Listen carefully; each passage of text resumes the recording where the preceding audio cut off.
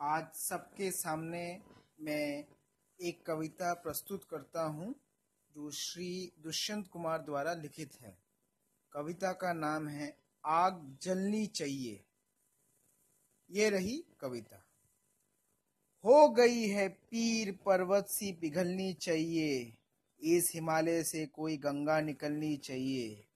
आज ये दीवार पर्दों की तरह हिलने लगी, शर्त लेकिन थी कि ये बुनियाद हिलनी चाहिए।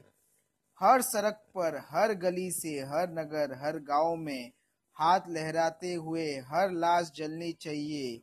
सिर्फ हंगामा खड़ा करना मेरा मकसद नहीं, सारी कोशिश है कि ये सूरत बदलनी चाहिए।